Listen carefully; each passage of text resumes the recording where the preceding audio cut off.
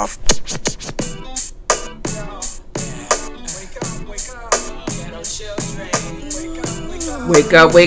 up, fam bam. It's your girl Just Be Real, and welcome back for another episode of Just Be Real podcast. Today, the realest is Joey V, aka Joey Bandana, one of my bestest. Why am I still chatting? Let's get real. Alright, we got the realest with us, Joey V, aka Joey Bandana. The homie since like middle school, for real. Like, been the homie. Somebody who knows. If y'all want to know somebody who know me, is this guy here. Like, he spanks my ass in PS2. I still want my rematch because COVID came in between that happening. I had my games ready, but I will be ready with a vengeance. I'm sitting here waiting. But definitely one of the homies. Definitely had to get you on this episode called I Got the Drip, I Got the Sauce. It was only right because, one, you're like one of the flyest dudes I know.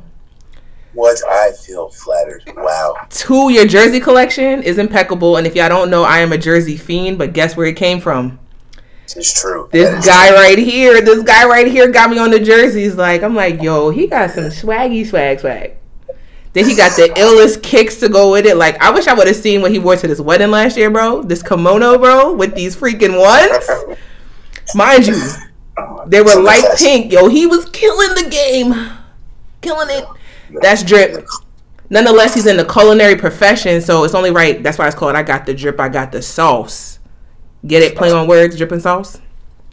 So, you know, my man Joe, my mother adores this dude, bro. I'm still trying to figure out why. She adores this dude. He helped me pack up my life when I was going to Del State my freshman year. Y'all probably seen that picture on my business page for Be Real Relations. It's a throwback, you know, when I had the creamy crack. But it's my homie, my peoples, one of my dearest and bestest friends ever. So we just going to jump right into it, Joe. So as a black man, what do you feel defines you as a black man? I don't know if there's a definite answer to that, because I feel like being a black man is so much like, I don't say responsibility, but like it's a lot of pressure.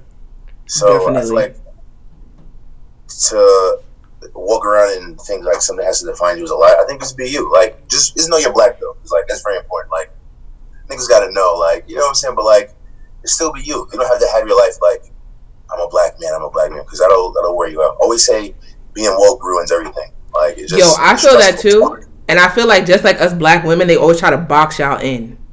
Yes. I think black women even more so though, honestly. Bro, but we not even gonna go on that. You don't even notice it because it's just so embedded in the culture and history. Like it's just second nature almost, and it's bad. Say that again. It's embedded in culture and history. Yeah, it's so bad. And it's not nothing that we made to be a part of our culture, but what the man put as our culture as oppression. Yeah. It's not us.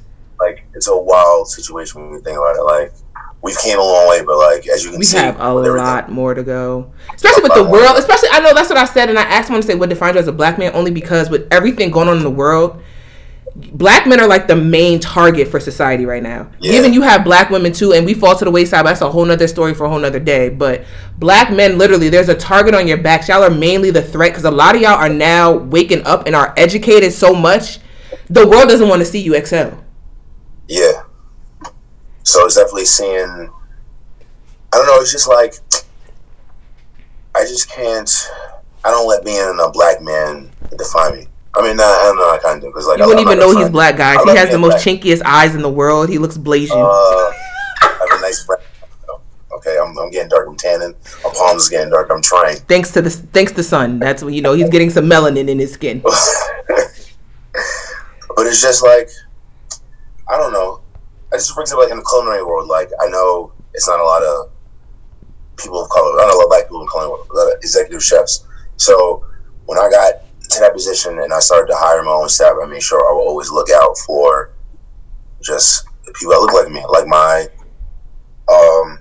first sous chef at the time, Earl, that's my man, like $50,000, whatever. He was great.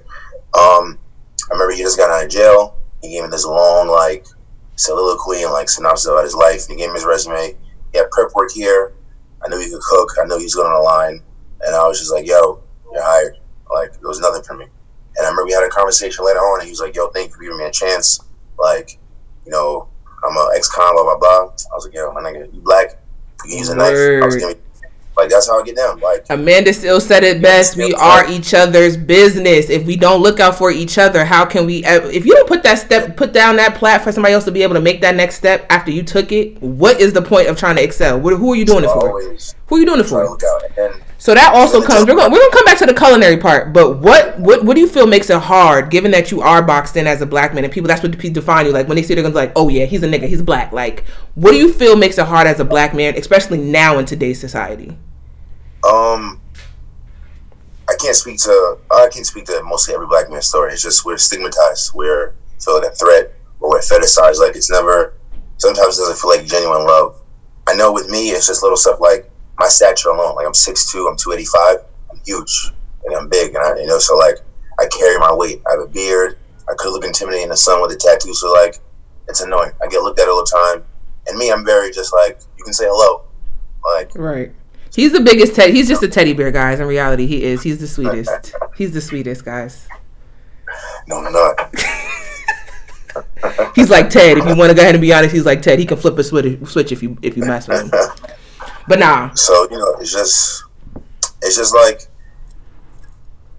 every day you kind of feel like you got to watch your back, and it's whack, but it's kind of the norm almost. Like, and that's sad though, because this actual country was built off the backs of black men and black women. So it's to think about, if you think about that in a mindset of, yo, this country was built off my ancestors' back, and then I'm getting chastised for being who I am and the color I am. It's like, what kind of shit is that? Like, without me, this country wouldn't even freaking be here.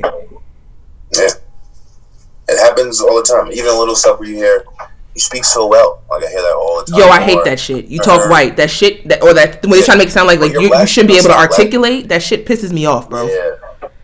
Or I didn't think you were black over the phone. It's like, yo, what? Like, I remember I went on a college tour, and I walk in, and like I didn't say anything. Because of course, like no one.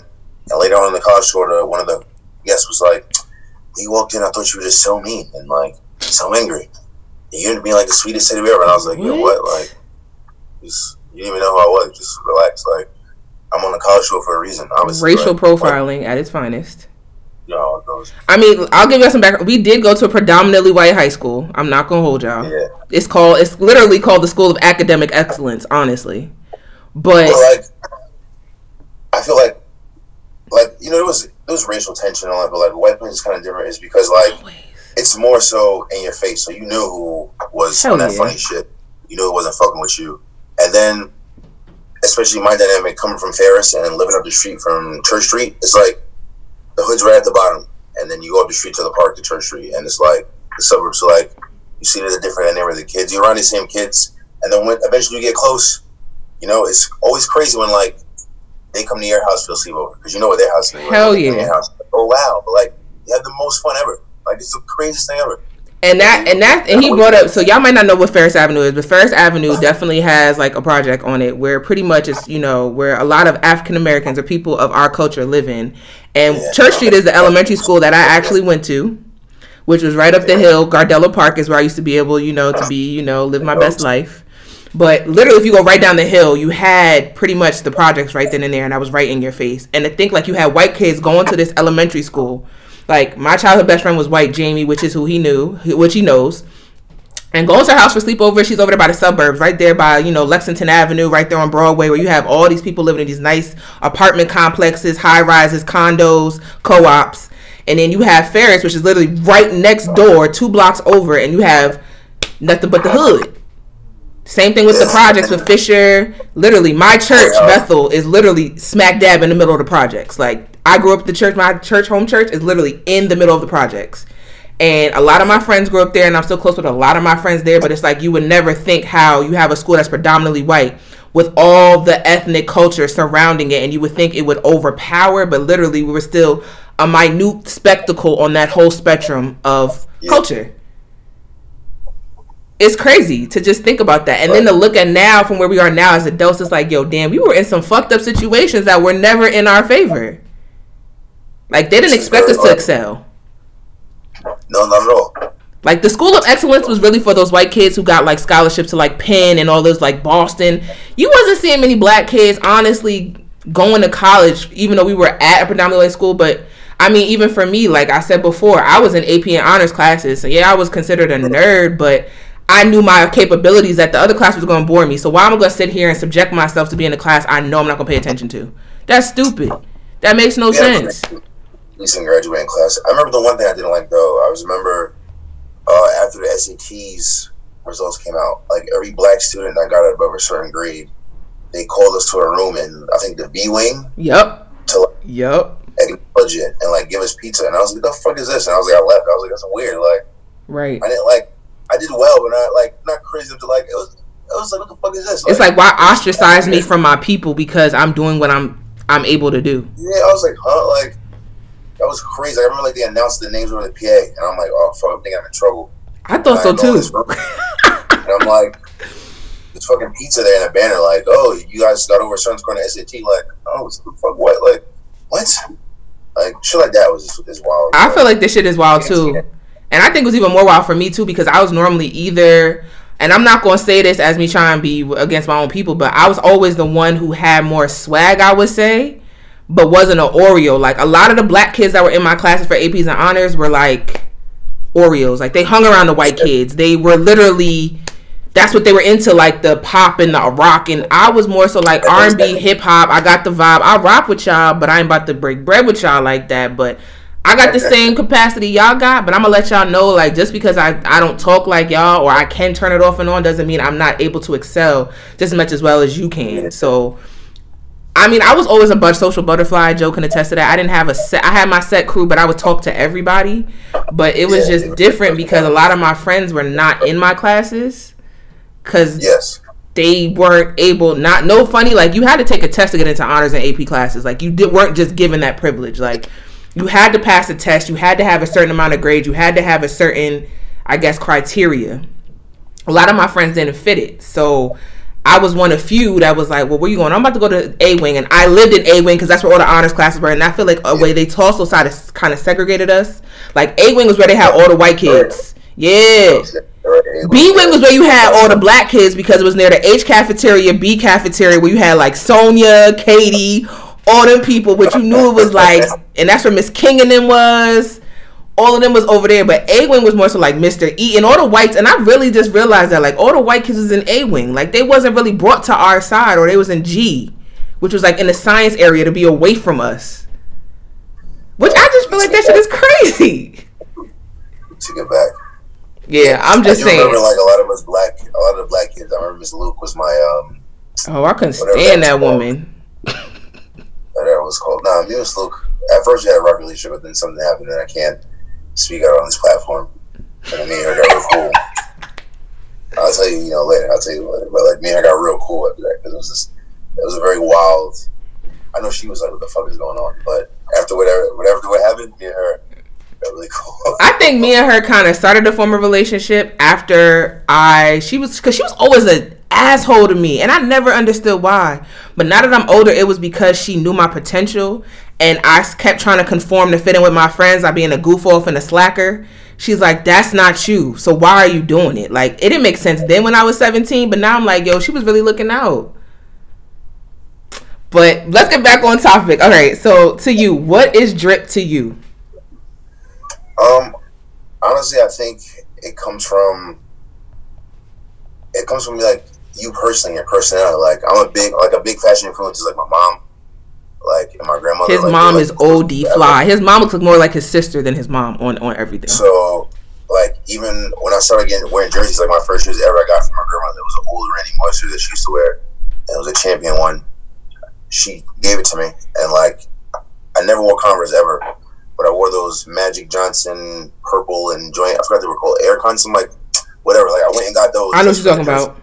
That kind of started like I just think it's personality because I wear such outlandish things like pearls all the time, like fucking Chanel scarves, like shit that most men don't wear. Like when I was bigger, I used to shop at Torrid for their cardigans and their jeans, but like you would never know because I just rock away. Exactly. Like I mean, it was still fly as fuck, but still. This man Lane Bryant, heavy fitted tees, boy. What man support around the chest area? I'm in there. Oh, just so y'all know, like, Joe's had this crazy, insane weight loss journey that's been like crazy. So I just look like And yeah, also just being big because my heaviest I was 357. You're lying, bro. How hard it is to shop for cool shit in that size. So like I had to fit what was comfortable. So like a lot of thrifting or a lot of like I remember at one point I shout out to Donald, like he started wearing his NBA track pants because it was just comfortable, different styles, different colors. So I brought like a whole roster of the rip off shits, mad white tees, and then we were just wearing Jordans. But it looks fly, but people didn't know because we're fat and we hot, so just for comfort. Like yo, you're stupid. Even how I started wearing snapbacks, the fitted craze was getting on my nerves because I got a big ass head. I wear size 8 in fitteds. Remember niggas wearing the stickers? Me and you too, yes. That shit was embarrassing. Niggas see a sticker size 8 wasn't going. Word or like me 7 5/8, which is damn near an 8. Yeah. Going right to the thrift store, I need a snapback. You don't know what size to wear, and then that's how that shit started. Like, he also got me into snapbacks too, guys. Like I got a shit ton of those in my closet. I haven't had a weave to wear them, but I do have a plethora of them to match my jerseys. Like that transition to trucker hats for me. Dad had my first Von Dutch, yo, remember Von Dutch? Yeah, I want one so bad now, but Uzi and like Chief Keef beat me to it. I was sick. Like I got on a bandwagon. I thought about it too late. But like I've always had my NERD trucker hats, so like I always have my collection of those. So those are not going anywhere. Oh, and Pharrell too was like a big fashion guy to me. Like this whole skater essence because I used to ride bikes. And now that you brought that out, I'm glad you brought that up. So let's talk a little bit about White Kids in Reverse, because you know I will never forget White Kids in Reverse, bro. I was going hard for White Kids in Reverse, bro. It was a production deal I had, me and my guy Zach Melrose. I don't know, it just, well, I still do music, but just not under that umbrella. Like, sort of, kind of. It's like, I got into music licensing, he got more into fashion. So, like, you know, we still do music here and there, but it's not a unit. It was just more, when we were younger, it was just more like, that's what we were on together. But, you know, we become adults. But, like, I'm still doing it. I want to get back into it heavy. Like, right now, he needs to get back into it because we need his expertise. Like, to me, whenever you told me about White Kids in Reverse, the first thing that came to my mind was like a baby Pharrell. Like, that's the first thing that always comes. When I think of White Kids in Reverse, I think of a mini Pharrell. Like, yeah, that's my influence. Pharrell, Neptunes, Timbaland, NERD. I love, like, that sound era is crazy. Their stuff now, their old stuff sounds like it shouldn't be out yet. Like, they were like ahead of their time, bro. And I feel like with you, you're ahead of your, like, even when it comes like to music and fashion, I feel like you're ahead of your time. I don't know. I just like what I like. I just try to be what everyone else is on. Because one, it's hard because I'm my size, so I can't. But like the other day, like my boy's talking about some shit called Amiri on Twitter. I have no idea what that is. I know it's some high fashion shit because the dude talking about it, my man Trinity. He's a Dior Don, so I know it's some ill shit. But like, I know it's just something I can never ever pull up a rock with. But like, I like different styles.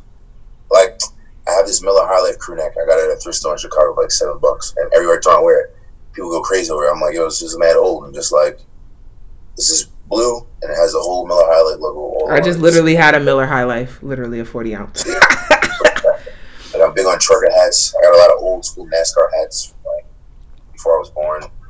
Like, I feel like people sleep on thrifting. Like, thrifting is, I'm an avid thrifter. Like, I live on freaking eBay. This is how I tell people all the time. I tell people to find church thrift shops or Salvation Armies. Find anything in your style. Once you go, you at least find one item. Get the item, take it to a dry cleaner, add it to your wardrobe. You're good to go. You'll save so much money. Like, I've gotten so much heat, like rare hockey jerseys, rare leather jackets. Like, you'll find crazy good leather at the Hell yeah. all the time. Like, I got a throwback varsity jacket from, like, I don't know, it's like a 2008 rec team, but like, the stitching's crazy, it's heavy, it's warm. Took it to the cleaners. I think a jacket cost me like $25 in total. I'm mad now that I sold my Lot 29 jacket. I feel like I should have kept that joint. Oh my god! Especially because Iceberg is like back now, so Lot 29 heck yeah! Anymore. That's really super throwback. Like my FUBU jersey, I still got my FUBU. I still got my FUBU varsity jacket, bro. Yeah. Like, literally in the closet. I found that joint when I was home at my mom's. I was like, yo, my FUBU jacket. She was like, that, and my flight jacket. You remember when flight jackets, you get them joints embroidered? Yo, but like, I feel like thrifting is like been like my best friend. Like, a lot of my, even with my Greek life, like, I thrift and I turn it into paraphernalia because it's just like, bro, I'm not about to pay $70 for some shit everybody else is wearing. I don't like looking like everybody else. I want to have my own individual style and swag. Like, I don't conform. And I feel like when I buy stuff everybody else got, I feel like I'm conforming. Like, Even now, even with sneakers, sometimes I'm like, yo, bro, I don't want to buy these because hype beasts blow me. Yeah, this new, I'm mad I gave away all my old things, but yo, me and you both, bro. But I got all my forts back, so like I went and rebought all the forts. Like I just had to go. I know that sounds like a nutty thing to do, but no, that's what sneakerheads do, bro. I definitely copped several pairs of different colorways, but you know, either for me it's either I thrift or I'm really big on graphic tees. So like anything with pop culture or some I grew up on, like my brother's graduation, I wore the Men in Black lime green tee with the alien. I peeped that. The sweatpants were Nickelodeon Guts. Like, remember that show? Like, yep. Throwback show. I have that on DVD. I know. No, you know they have. You know, Dumb Good is another good site too that has a lot. That has Global Guts and all that shit. Oh, that's yeah. I was oh, sorry. See, this is why. Oh yes. I didn't tell no one. I was telling no one about that. You know. I put so many people on, and they literally. I remember. Oops, my bad. I got this Duke hockey jersey from a thrift store in Brooklyn, and I still have it to this day. It's one of my favorite joints ever. And a friend of mine actually, he's like, "Yo, where you get that jersey from?" Told him exactly where I got it from. Think he's just gonna go there to thrift. And kid you not, that nigga went there and brought a hockey jersey. I was like, "Oh wow!" And it happens all the time. Yeah, that's how it is with me too. I can probably attest to that. Like, Joe puts me on to some stuff, but I just don't share with people because I know niggas is not gonna try to give credit. Like, y'all just really trying to be a Mr. Me Too out here. Like, y'all not even trying to do the research to find it on your own. You just trying to be a Mr. Me Too. But Dumb Good is... It's a classic. That Blockbuster line is crazy. That's what? And the Nerf line? And that Nerf line? Yeah. The Nerf was sick. Oh my god. My goodness. I mean, even right now, I'm wearing a different world graphic tee I could design myself. Yeah. Like, I'm not trying to look like everybody else. Like, I prefer to just have my own swag and, you know, pull it off. Yeah. Yes, absolutely. So, how do you feel of you having a close friend, as myself, that are females? I know you have a lot of female friends, and, like, being in a relationship, because I love his girlfriend, Natalie. She's never around when I come around, but I love her so much. Yeah, she's watching Cheer. It's nothing, honestly, because I grew up around women. Like, I was raised by my mom, you know, stepfather, but, like, my mom was a single mom. So, like, I had a younger sister. It's nothing. And then, like, I grew up with Brittany and Yama since third grade. Like, so, like, it's just been part of my life. Like, I always have a female road dog. It's nothing. Like, I don't know. And that is, like, the coolest ever. I feel like I relate to women, too, because, like, I'm super comfortable with my sexuality. Like, I'm straight, but, like, all that gay shit, like, I can't explain it. Like, I know a lot of my friends don't watch Legendary. That's my fucking show. Exactly. I gotta watch this week's episode. When Vice had My House on, like, I know my boys wasn't watching that, but, like, I have friends in that community. I used to make beats for people that community, like, my shit is fire. So, like, I just have a different... You just got a different swag, bro. Yeah, I just be chilling. Like, but see, that's what it is when you're a comfortable man and you're comfortable with yourself. Like, nothing can really intimidate you because, like, you know who you are. And also, I feel like when you're friends with women, you get game for women. Like, you know how to talk to them and treat them, you know what I'm like. And I like being around that, too. And the women smell nice. Like, they're just better than, like... Not they smell nice. Like, you know, I got my niggas, but, like, women are fine. And then I always get just different aspects, especially, like, relationship shit, because, like, I'm very brash. I like shit the way I like, so, like, I know I could be bugging sometimes. So it's always great to have female friends who are like, yo, Nat did this, and you're like, whoa, no, Joe, you're fucking bugging. Right. You know what I mean? Like, you need that balance, especially because I'm hard-headed. So, this is valid. You know, this is valid truth. And it's like a family, because Nat loves all my female friends, vice versa. Like, it's just great. I just need Nat to be around when I come around, bro, because she's always gone. Working. She's in other right now, but she knows, you know, we're doing this, so she's watching Cheer. She's chilling. I know. But I'm saying when I come home, I need her to be around for the aspects, for the vibes and the chills. You know what I mean? Yeah, please. Come around.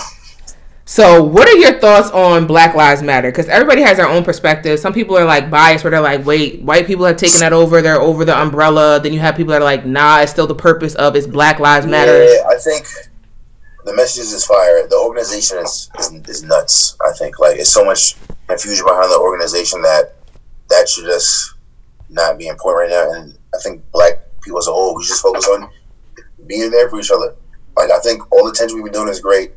The protest is fire. But I've just been seeing more and more people being helpful. Like even little shit like little black kids outside the supermarkets asking for candy for their basketball uniforms. I see more and more black people like donate. Little shit like that. That shit helps. Every little thing helps. Hell yeah. So I think just like you got that mindset, like you see somebody black, all right, bet I'm help that person out. Like that little dude came to me and I asked no questions.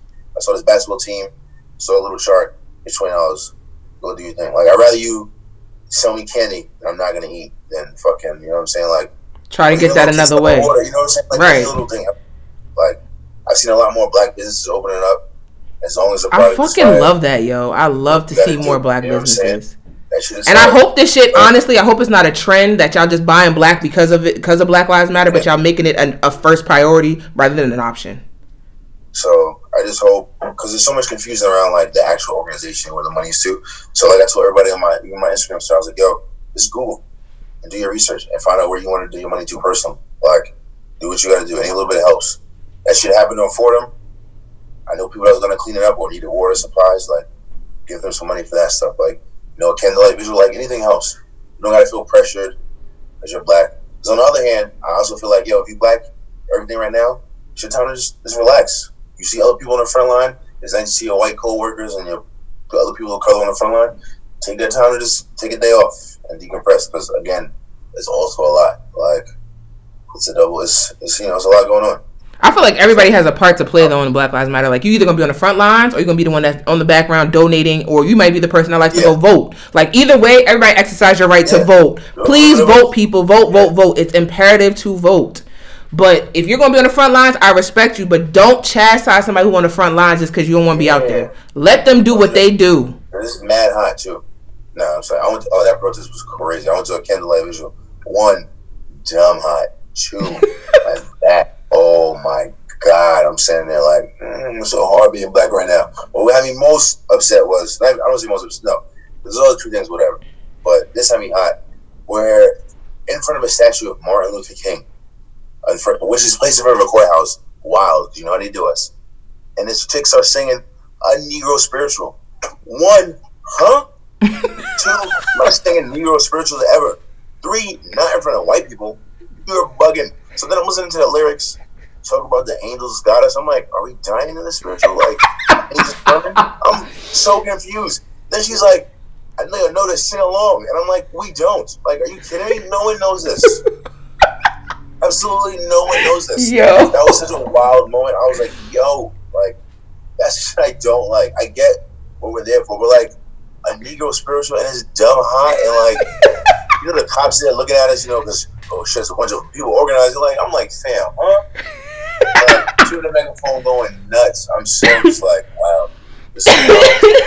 Yo, you're wild. Thinking that, but like, as soon as she was like, yo, notice, oh, I was like, no, we don't. Oh, trying to yell through the don't speak for me. For this. Huh? Like, what? Fam. But that even like brings that sometimes, and I be feeling like a bad black. See, that's what you're talking about. Pressure. You know what I'm saying?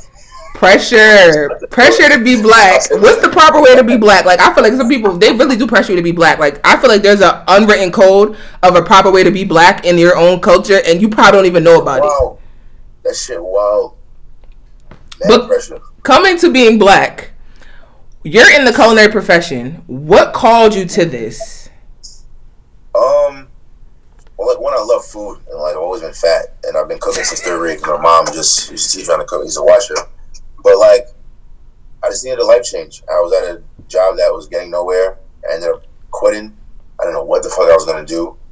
My girlfriend Nat, she was bartending at the time. You know, she's a dental assistant now on her hygienist shit, killing. She was like, "Yo, you should ask Daryl, the head chef in the kitchen, if you would like work with him. I feel like he can like train you, whatever." And the rest was history. I came in one day and he said, most people don't last 3 months. So like, see what you got. And like, I made it to executive chef in 2 years. Like from dishwasher to executive chef. That's some real shit. At a kosher spot, no less. I was at a kosher spot when I made executive chef. So I'm a black chef at a kosher spot, killing. Unheard of. So, that's like a fucking unicorn, bro. Yeah, I was doing numbers. Like when my manager at the place taught me how to do the books and like was teaching food costs and like what my labor output should be because I was hiring my own staff. So when I got hired, they were down 13,000, and after 3 months of me like being in that position, killing, I had them up 18,000 a month. Like I was killing. Wow, that's major, bro. That's my shit. Yeah. That's major. So like, what's your favorite dish to make? Because I be seeing, I seen in the past, you was over here, making some pureed sweet potatoes laying on a bed of. I'm like, oh, okay, this is real fancy shit. Like, oh no, that was light work. Puree is. Let me tell you, his pernil, my nigga has a Puerto Rican. His pernil is on point, bro. Period. Honestly, that might be my favorite thing to make because like it's one of my favorite things to eat and flip. Because from there, I always do like a nacho. Like at this restaurant over that, we used to do that and turn it into barbecue nachos. But like the pernil behind the pork is different from this like pulled pork. White people do pulled pork. Like the flavor, the time behind it, mind blowing. But I don't know. I always feel like if I want to show up, or I just want to like out the gate, just let you know what time it is. My mac and cheese is like people love that shit. I'm tired of making it. But like, yeah, that shit is A1.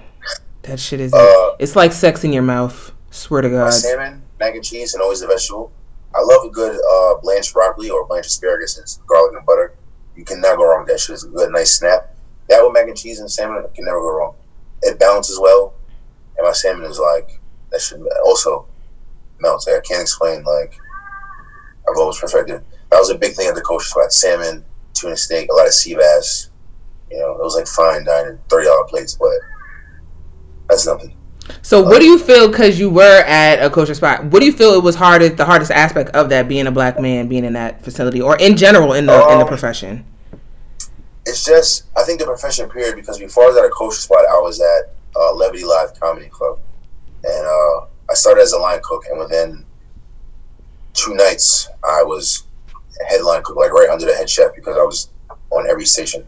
It's just like, they kind of think you don't know shit, because you're a black dude in a culinary, it's not like, or they feel like, especially me when they find like I don't have any culinary training, but like, you can look at me and tell me I love food. Like, you kidding me? You don't know what I don't know what I'm doing. Stupid. I trained under like Chef Darrow's an executive chef. Like, he trained in Paris. He was cutting potatoes in French basements. Like, he was the best. He worked with Chef Ramsay, Bobby Flay. So this man trained me. Wow. And this man tells me that certain dishes I can make better than him. So that's like an ultimate boost of confidence. So I go. Hell yeah. Because what nigga telling you that you make something better than them? Ain't no fucking body doing that shit. And this dude cooks better than me blindfolded. Like, I don't ever want to hear that shit. I hate when he says that. So it's just like, you gotta go in and just be prepared to deal with bullshit. Like at Levity, the head chef, he expedites the food, so he doesn't cook anymore. So I'm doing all the cooking, and there's another gentleman, and there's a guy in the fry station. But he tells you can't cook, you can't talk in a line, which is fucking unheard of, or you can't talk to the talent. Our talent is young black and people of color comedians, so they see someone that looks like them finally. It's a different story. Like, I didn't know I was a new guy, so I remember, for example, Donnell Rollins comes in, and he's putting his order with the chef, whatever, and the chef points to me and was like, "This is the guy you talked to, whatever." And he was like, "Oh, yeah, new dude, and he's black," and like kind of mushed him, but joked. And like every time he came to visit after that, he came directly to me to order food. Oh yeah, you A1. Like, because I started cooking for the green room, and like I wasn't supposed to talk to the talent, but like you had no choice. At one point, I remember I'm in the back prepping, because the prep room is across from the green room. So Monique is coming through, and she's on her way. The comedian Monique? Yeah, Monique. And she's on her way, like, to the green room. She stops me, and she's like, "Oh, babe, what you doing?" And I'm bringing down a chicken. And I was like, "I'm just bringing down this chicken, bringing down this meat, whatever." And she was like, "Oh, I'm a vegetarian, so I don't eat meat anymore." And then she was like, looked at me, smiled, like, touched the sun on my face, was like, "That could change." And then started asking me about my engagements, like, just interactive with the, like, and I'm in a position where, like, my boss telling me I can't talk to you, but, like, yo, I'm talking to you because, like, they're so shocked that someone that looks like them is behind. They always mention, like, how is someone black in the kitchen. Like, same thing with Mike Epps. He didn't even eat the food. They told me, like, every time he comes in, he orders Tony Roma's. And I remember he saw me back there. He straight up was like, "Yo, no disrespect, but I don't eat this." But he was like, "Yo, if you want to stay after the show, like, I'll order you some food, you can come chill with us." Like, I ordered ribs for him and his crew, invited me back there, lit me up. Like, shit's crazy. I got to meet Nick Cannon, and I fucking love Nick Cannon. I seen that picture. Oh, I was crying like so crazy before. And the story behind this was, my manager Tucker at the time, I love Tucker. I wish I could see this dude again. He knew how much I love Nick Cannon, and he was like, "Yo, Joe, guess who called?" I'm like, "Who?" He was like, "Your boy." I said, "Nick Cannon." He said, "Yeah." I was like, "What you mean?" He was like, "Yo, he's called because he wanted to do a quick show, real quick, like unplanned, like." And the only reason I told him, "Yeah," because I know you love him, so like I told him he can do it. And the That's rule was like, love for real, yo. Stay after nothing, so like you can't talk to him. You're not supposed to stay after. But I was like, "Yo, Tucker, can I meet him?" He was like, "Yo, of course you can." That's the only reason I told him like he could perform here. So That's I got to real. meet Nick Cannon. He was all lupus stuff. I didn't even know. He told me he loved my wings. They were amazing. And then that's how I found out how that dude Rick Michaels is a fucking like saint. He was making sure Nick had water. He was making sure his health was good. Like they were really a family. And I saw it all right there. Like you can see how tired he was. And Nick still was on stage making jokes. Still took the time to take the picture of me, all that. So what's up, talking to me. That shit was crazy. I'll never forget that. I got to fucking meet Nick Cannon. The way he's talking about Nick, y'all, is the way I feel about Amanda Seales. Like, period. Like, I go hard. Like, oh my God, what the fuck? Period. So, like. Oh, I'm glad. So, you would know. What was that with the Insecure party or whatever when, like, there was beef with that? And then I read something that there was some doctor she was trying to get with. And, like, she accused him. I don't know if it was touching her inappropriately or maybe something. But, like, the real story was, like, he kind of curved her. So like what do you like? So everyone has their moments. It was never the fact that she curved him as much of it was pretty much where she found out where she pretty much had a mutual friend or a mutual follower where somebody knew the dude, and because they knew the dude and knew Amanda, they kind of gave her the forewarning of to look out for him. So pretty much, long story short, I'm not going to get into the details because we already know the details. But long story short, he tried to come on to her. She kind of already knew his background. You know Amanda. Amanda's a real one. She called him, pulled his card, let him know what it was. And it pretty much became this big thing of what it wasn't when she pretty much just letting him know, like, he's pretty much a sex offender. Like, watch out for him. Like, he preys on women. And supposedly she had him where she tarnished his name, and when in reality, like, niggas were switching her words on the Red Pill podcast, and where she had to go on and they had to give her a public apology because, you know, everybody loves to switch Amanda's words because she's so real and raw about it. People aren't used to hearing the truth, so they try to make their own truth to make it sound like it's truth. So that's pretty much what happened. And it was nothing crazy because if you know Amanda well enough or like follow her enough, you'll know like she's not on the time for the bullshit. But if it's something like she said all the time, we are each other's business, she's gonna warn any female that comes in contact with this dude and let people know, like, y'all are my business because y'all are my culture, so it is my business to share this information. So is her comedy special worth watching? It damn sure is. I be knowing is the fucking shit. Her feet are crazy. I didn't know. Oh my God, I saw a picture on the gram. Oh my God. I did not see that coming. You would never. If I was her, I would never wear heels again. You're out of pocket, bro. But I don't know. Because I just like, I don't know how you let your feet get like that. And I feel like that's so important. Like, it's such an important part of you. Like, you can't be all there if your feet are like that. Like, something, that's such an important part of your body. Like, it's your feet. That's like things with your, I don't know. That's how I feel with dudes and their nails. When their nails aren't clean and you have dirty fingernails. Well, I get my nails done. I get manicured. Well, we already know this. We know you keep yourself groomed, but not every man does. And we know, like, that's a major thing for me. Like, if your teeth are fucked up, if your nails aren't done, if you're not trying to make sure your appearance is at least up to par where it's presentable, I will not be seen with you. Yeah, absolutely. I will not. So, what changes, we kind of diverge a little bit, what changes do you really actually want to see in the industry? Like you said, you've met Monique, you've met Nick Cannon, which is like somebody you really admire. What change do you feel like you want to see in the industry for people that are talent to feel more comfortable? Like, yo, I can eat here, I can break bread, I know they're going to look out, I know I'm good. It's just honestly, like, I know a lot of people say, like, it's up to us, and it is, but, like, there's a lot of white people in power. Like, Viacom owns BET, VH1, MTV, MTV2, Comedy, like, they own Mad Network, so you would think BET is black owned, but it's not. It's not. And I think Viacom, this might be CBS and Paramount, like, it's so... Yeah, because CBS is supposed to be airing Black BET Awards today, and that's the first time ever. There needs to be more, like, everything's so interlooped. Like, Paramount owns this, that, and the third. Warner Bros. Like, when I did music license, like, you find out where different stuff goes. So I think people of color and black people at this point, we should just have our own content ready. I guess just ready to bring to the networks, or become your own entertainment industry. And then like little stuff like BET, like why doesn't BET have news anymore? Why isn't there a black show? Why isn't there a black sports segment? Like everything these other networks have, why doesn't BET just I feel like Mark Lamont Hill would be the best person for BET News. He's like, so dope. So much stuff going on. My son Bonami Jones, he'd be great for a sports segment. Like I get so confused as to why that's not available. Like Martin's fire all day, I get it. I love fucking Martin. I'm not gonna front. I've seen clips of I think The Oval. Mm-hmm. I love that show. I watched it for what it is. So like, it's great. That drama's hilarious. Like, I love Sisters too. But like, it's fire that he's doing shit like that. So like, his plays are undefeated. His movies, no thank you. But like, at least he's out here. But like, even Tyler Perry, like, let's go. Right. Some people. And you have like, and you only I think the only network that we have that's black owned is OWN, which is Oprah Winfrey Network. That's like the only. What about TV One? Because that shit's not in HD, so that shit might be black. Yeah, TV. Oh, you have Aspire too, because Aspire's owned by Magic Johnson. Yeah, I do have Aspire. You got Bounce TV as well. Bounce, I think, is owned by black people as well.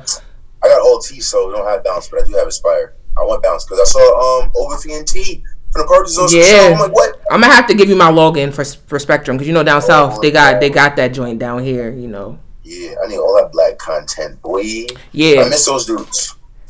Like stuff like that. So like I just think like LeBron's coming out with that media company. I really want to see like what's up. Yo, I'm so happy for him. Who are killing.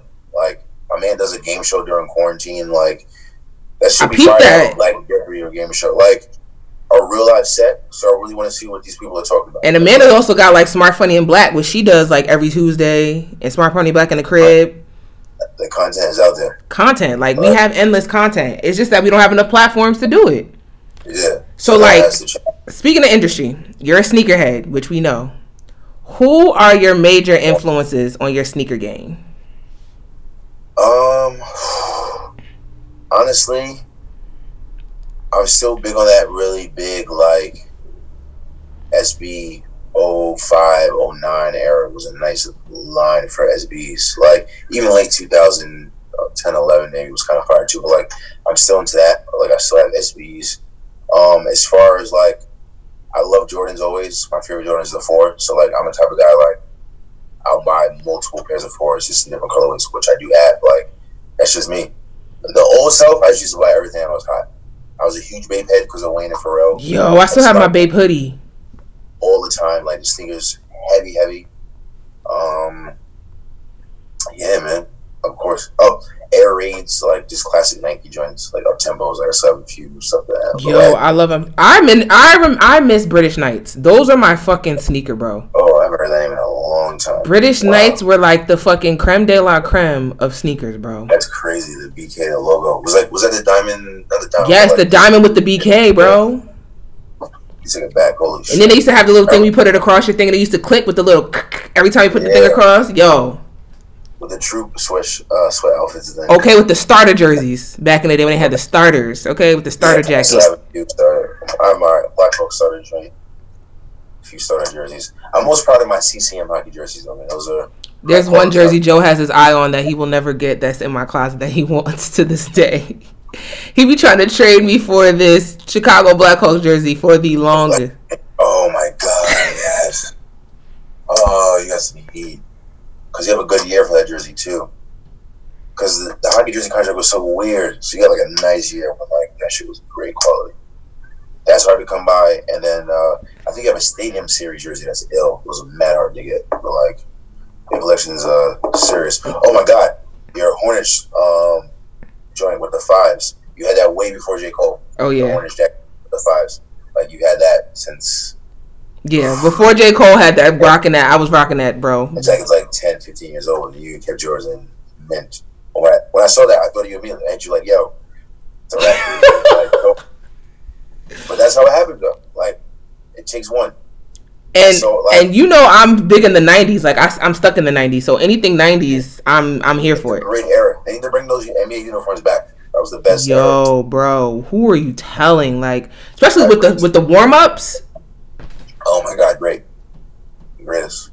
I feel like the quality of warm-ups are not the same. I'm in the process of now looking at warm-ups. Even for the WNBA, I'm looking at the old warm-ups they wore back when like Lobo was on the team and Teresa Witherspoon. Like you can't find none of those jerseys for real unless you thrift.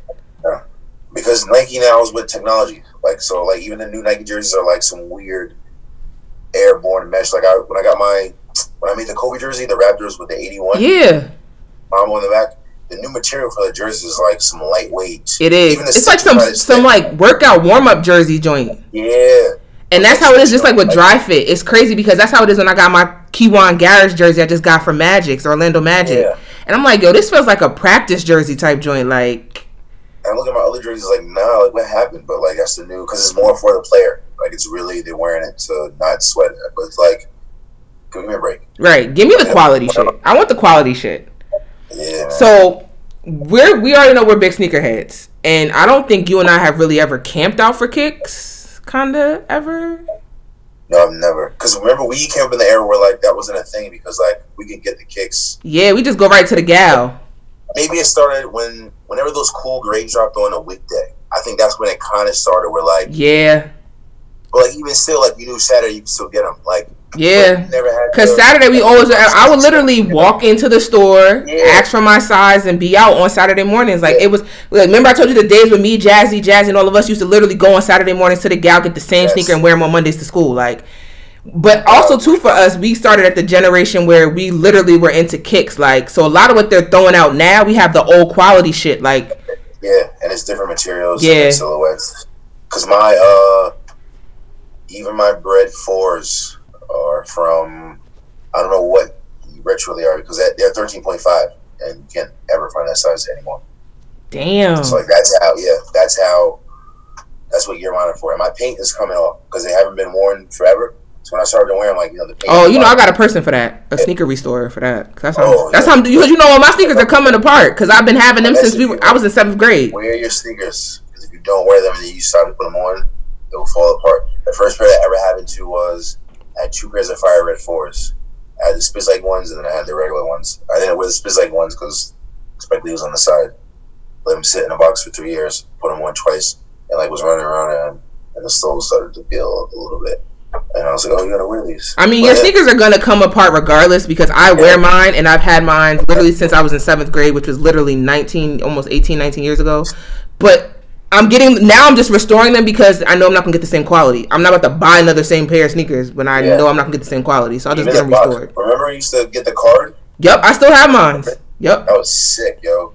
Especially during the 05 release when he had the silver box, when he had the 85 for the 20-year anniversary. Yes. I still have all those cards. Well, yes. Oh my God, that was a crazy time. We're talking real sneaker talk. If you just got into the sneaker game, you're probably not new to this. If you probably were a wee toddler into the game, you don't know what we're talking about. But like this was our middle school, high school years, so like we was hitting the pavement hard. Because Nike will release SBs one day for the first day, they would be like stupid dirt cheap. I feel like if we were still in the era we were in back when we were growing up with sneakers, I feel like those chunky dunkies would have been easy to cop. Yeah. Yo, that was sick. Yo, I was so mad I couldn't get them joints. I was so because the thing that killed me was certain safe shops were supposed to get physical pairs. And because of Corona, like that never happened. So I'm calling the skate shops and all of them are closed because of Corona. So I'm like, what happened to that chance of me going into the store to get them? Like, is it just over? And then like Food Balls got them. And I saw people like eating ice cream out of them, putting them in waffle cones. I was like, what is happening? Yo, I was so sick, bro. I was so sick. And I feel like people line up now more for sneakers than they do to vote. So this is why I'm saying y'all have to vote. The same energy y'all give when y'all want to kill another black man, black woman, and fight over some damn Jordans for a release, have that same energy and thirst when it comes to the polls. I get it, but you got to think about, I know the Electoral College, people feel discouraged, at least at the end of that sneaker line. But see, some people don't know. Give people some background on the Electoral College, Joe, because some people don't know about the Electoral College. You know, if you get that shoe, a certain amount of votes equals what? Some shit like, I forgot how that shit works. I've been in school a long time, but like, where, like, New York is a mostly Democratic state, so like, kind of know where we're leaning. And we get a certain amount of votes for our population or some shit. I don't know. We can edit this and post whatever. But like, just for example, like, everyone who voted for Hillary Clinton in New York, and like Hillary won in New York or whatever, and then Trump became president. That's discouraging. You voted, you thought you were going to make a difference, Trump won. That shoe, on the other hand, you get that shoe was going on the gram. Oh, no, if it, I'm going to get with this. If you don't get that shoe, you'd be sick. But there's other options. It's just like, I think each his own. And then honestly, like, with the government, there's so many layers. Some people believe the government's corrupt, like, especially when a person of color, African American, like, you know how to get down. Like, it's just so much to unpack. I feel like if more people are informed, if we have more people who in politics look like us, I guess that starts with a vote. But like, how do you trust a system that's done something wrong? This is true, and it wasn't built. A system that was never built for us. Yeah. So it's like I don't fault people for not voting. Or like I feel you because our ancestors fought for the right to and to not vote. Like you have that right. So like exercise your right any way you can help. But then I also think again, like really about that Black Lives Matter. You might not vote.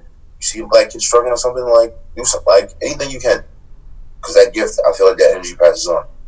Like, you never know. And like you said, there is a fear. So, like, what is your fear given, like, everything that's going on? Like, George Floyd was the beginning of the revolution being televised. As a black man, what is your biggest fear that you feel like you have to fear dearly when you go out the door? Or even being in your own house right now? Honestly, my biggest fear is just being targeted. Because of my stature. So, like, when I go... I got a really bad back. I have to go on walks around my neighborhood to try to like relieve tension. When I go on walks, I get looked at funny. A big black dude walking through like suburbs. I guess like it's just like it's scary. Driving your car, getting pulled over. Like I got pulled over last week, doing 77 and 55, when everyone else was also doing 77. But like you always can't help but feel, is it a black thing? But you let the people know what you was driving though. The cop gives me the ticket. Oh, nice car. I drive an Audi. It's a 2012 though. Nothing crazy.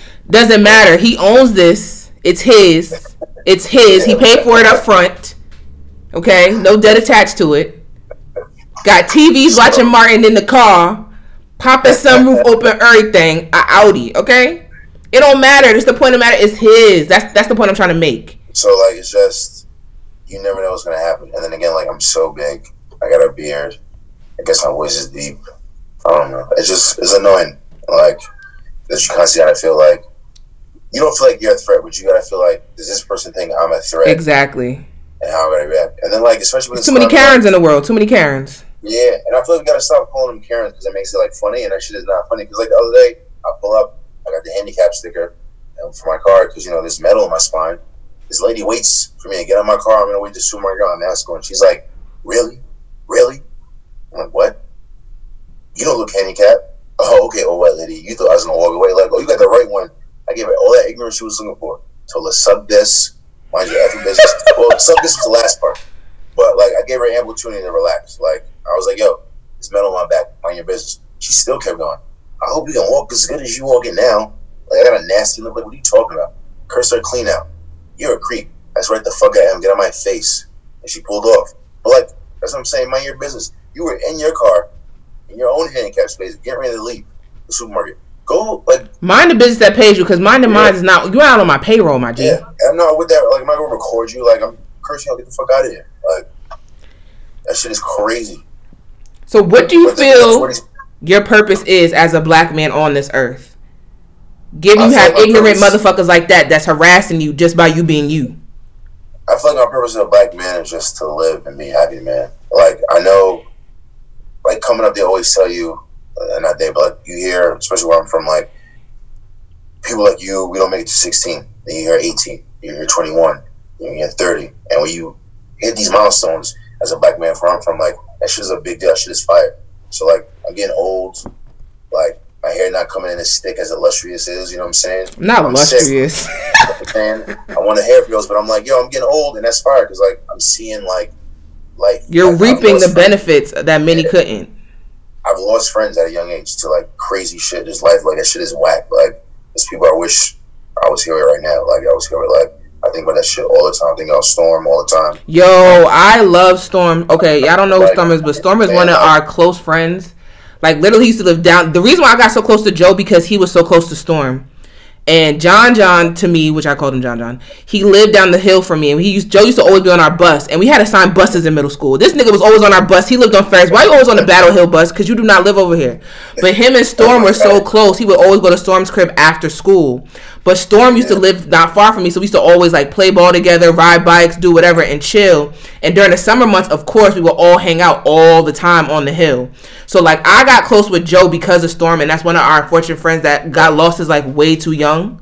That I miss every day, bro. Like summers weren't the same after that. He's the reason I started doing music, because he told me he saw Zach walking around White Plains with a keyboard and zebra pants, and he was like, "Yo, I know you still do production. Like, what was that?" So I did, because that's my man. So I knew, like, yeah, man. So like, I just think like, just getting old is fire. Like, I tell people all the time, like, yeah, you getting old, but like that's the plan. Like, you want to get old. Like, I tell my female friends all the time, yo, you age like a wine.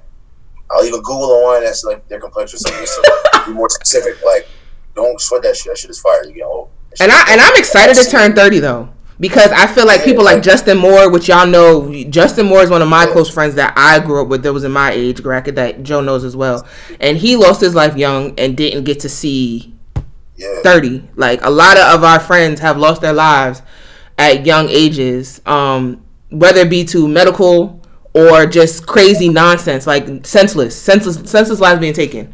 It's just like, it's a milestone, and I'm so excited to turn 30 because I know a lot of my friends who aren't going to see 30 or haven't seen past 27 or 28 or have that opportunity to say, yo, I'm here and I'm able to flourish. So like, that's major. And I just also like, my also big thing is with black men, I love y'all to death. Joe will tell you, I'll send him random messages like, yo, my black brother, I just want to let you know I love you today. Like you're the shit. Like, just in general, because I don't think black men get enough credit. But at the same token, I'm feeling like, yo, why don't black men always ever want to protect a sister? Not saying you in general, but like, why do you think it's always a resonance when black men sometimes we don't want to protect us black women? I know this sounds nuts, and I'm gonna sound super like, I don't know what the fuck I'm gonna sound like, but like, that shit really goes back to slavery. Like, I think about that shit all the time. So when this question comes up, like, I try to like find some sort of twist, because like, no, we on Just Be Real podcast. Drop that Be Real bomb for us one time. Even in growing up, like, just like seeing like my mother in different relationships and different dynamics, like you just wonder where the divide comes from sometimes. But like, as she goes down to like them bringing us over here, oh, you're a family, okay, cool, you're gonna work in this field, your wife's gonna work in this field, you're gonna come over here, have sex with your wife to give me kids. When your kids are born, you dip, have sex with other. Like, it's just like that shit gets passed down, and it just inherited and flipped. And I feel like it just starts with healing, and it's mad communication, honestly, because that shit is like, it's just open communication all the times. Like, and it just has to start with a conversation, because like the dynamic is like, some people say like black women can be confrontational and have attitude. And coming up in middle school when I was young, I just say that same shit. When it comes from a white girl, it's like, it's okay. My Spanish girl's like, it's fiery, but like, you know, you gotta sit back and think. It's just an open dialogue, and I think everyone's experience is different. But like, that's a really good conversation. Like, and it just comes down to little stuff like,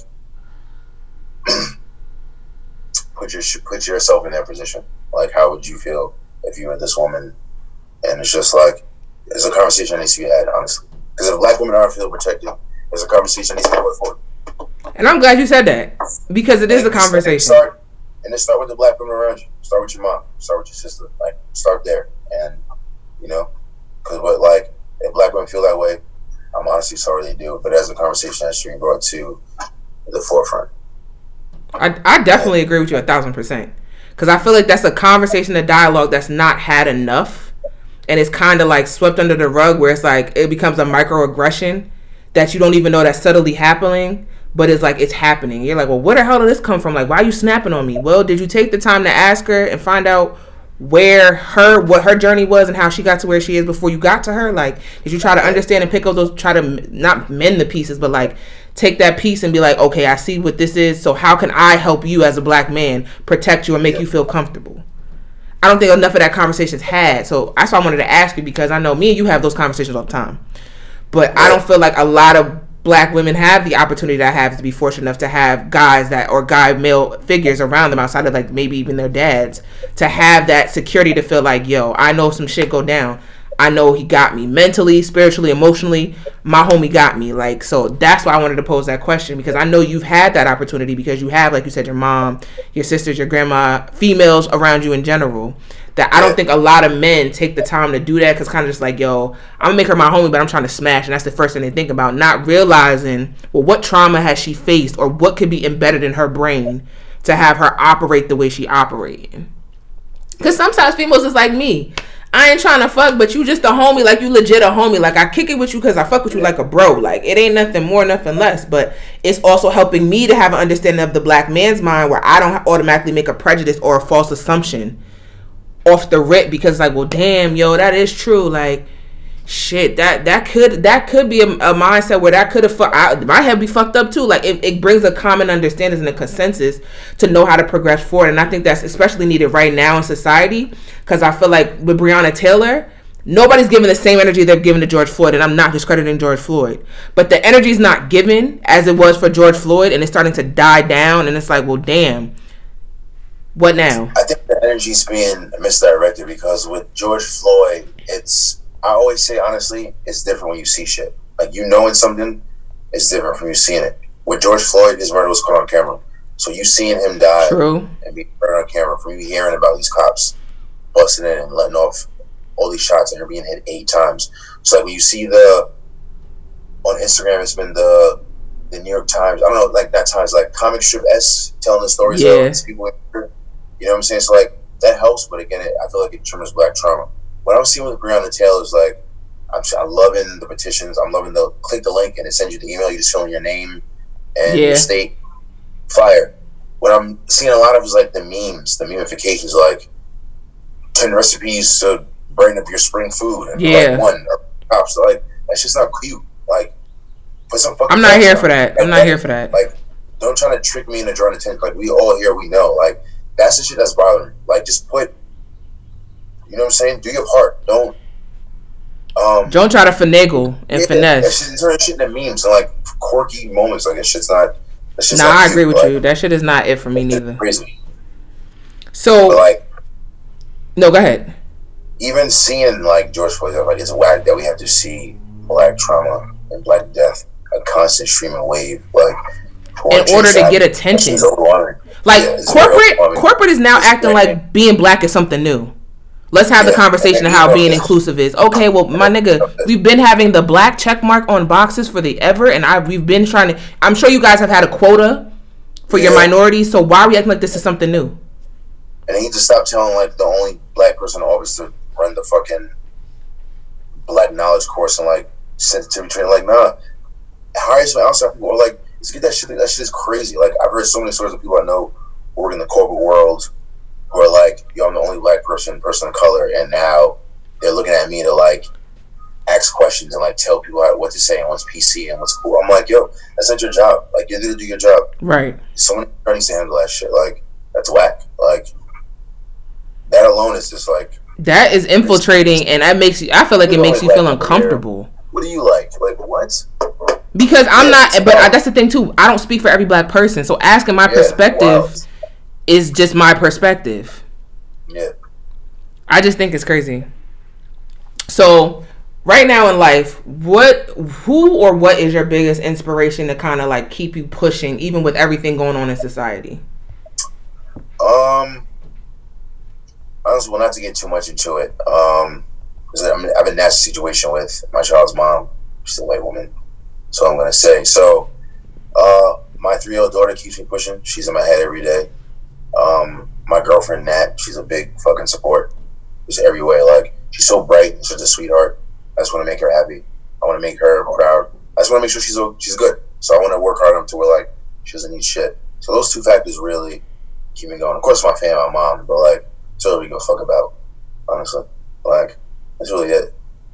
Yeah.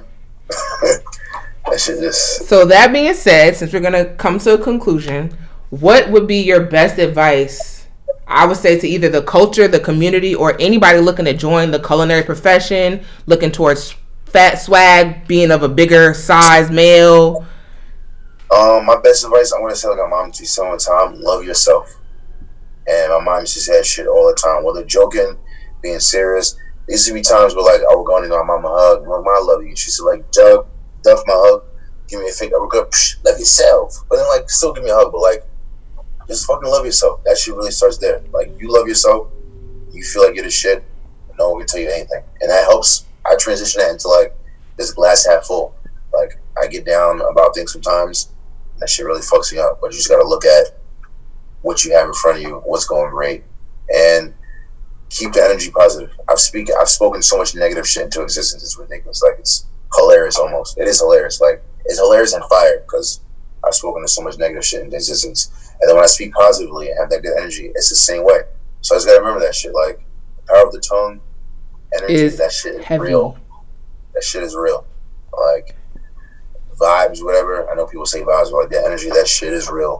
So just always try to be positive. And I know it's fucking hard, but black shit is tough as fuck. It's trash sometimes, I know. But, you know, fuck it, man. We here. That's we here, yo.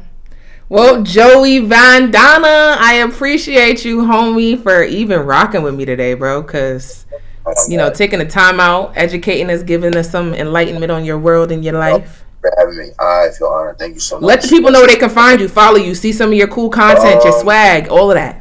You can find me at Joey Vandana on Instagram and Twitter. Vandana is Vandana. Of course, Joey's a Joey. Same with and you can follow my food blog on Instagram, Forever Bodegas. It's great. It's fun. It's food. It's class. It's me. Well, people, that was Joey Vandana.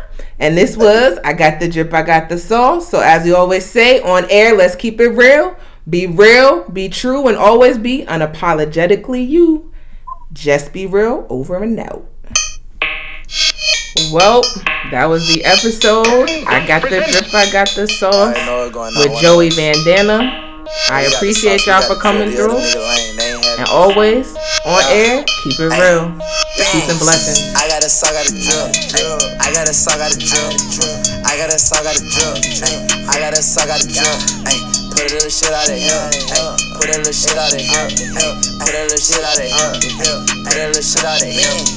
I got a sock, got a drill. I got a sock, got a drill. I got a sock, got a drill. I got a sock, got a drill. Put a little shit out of here.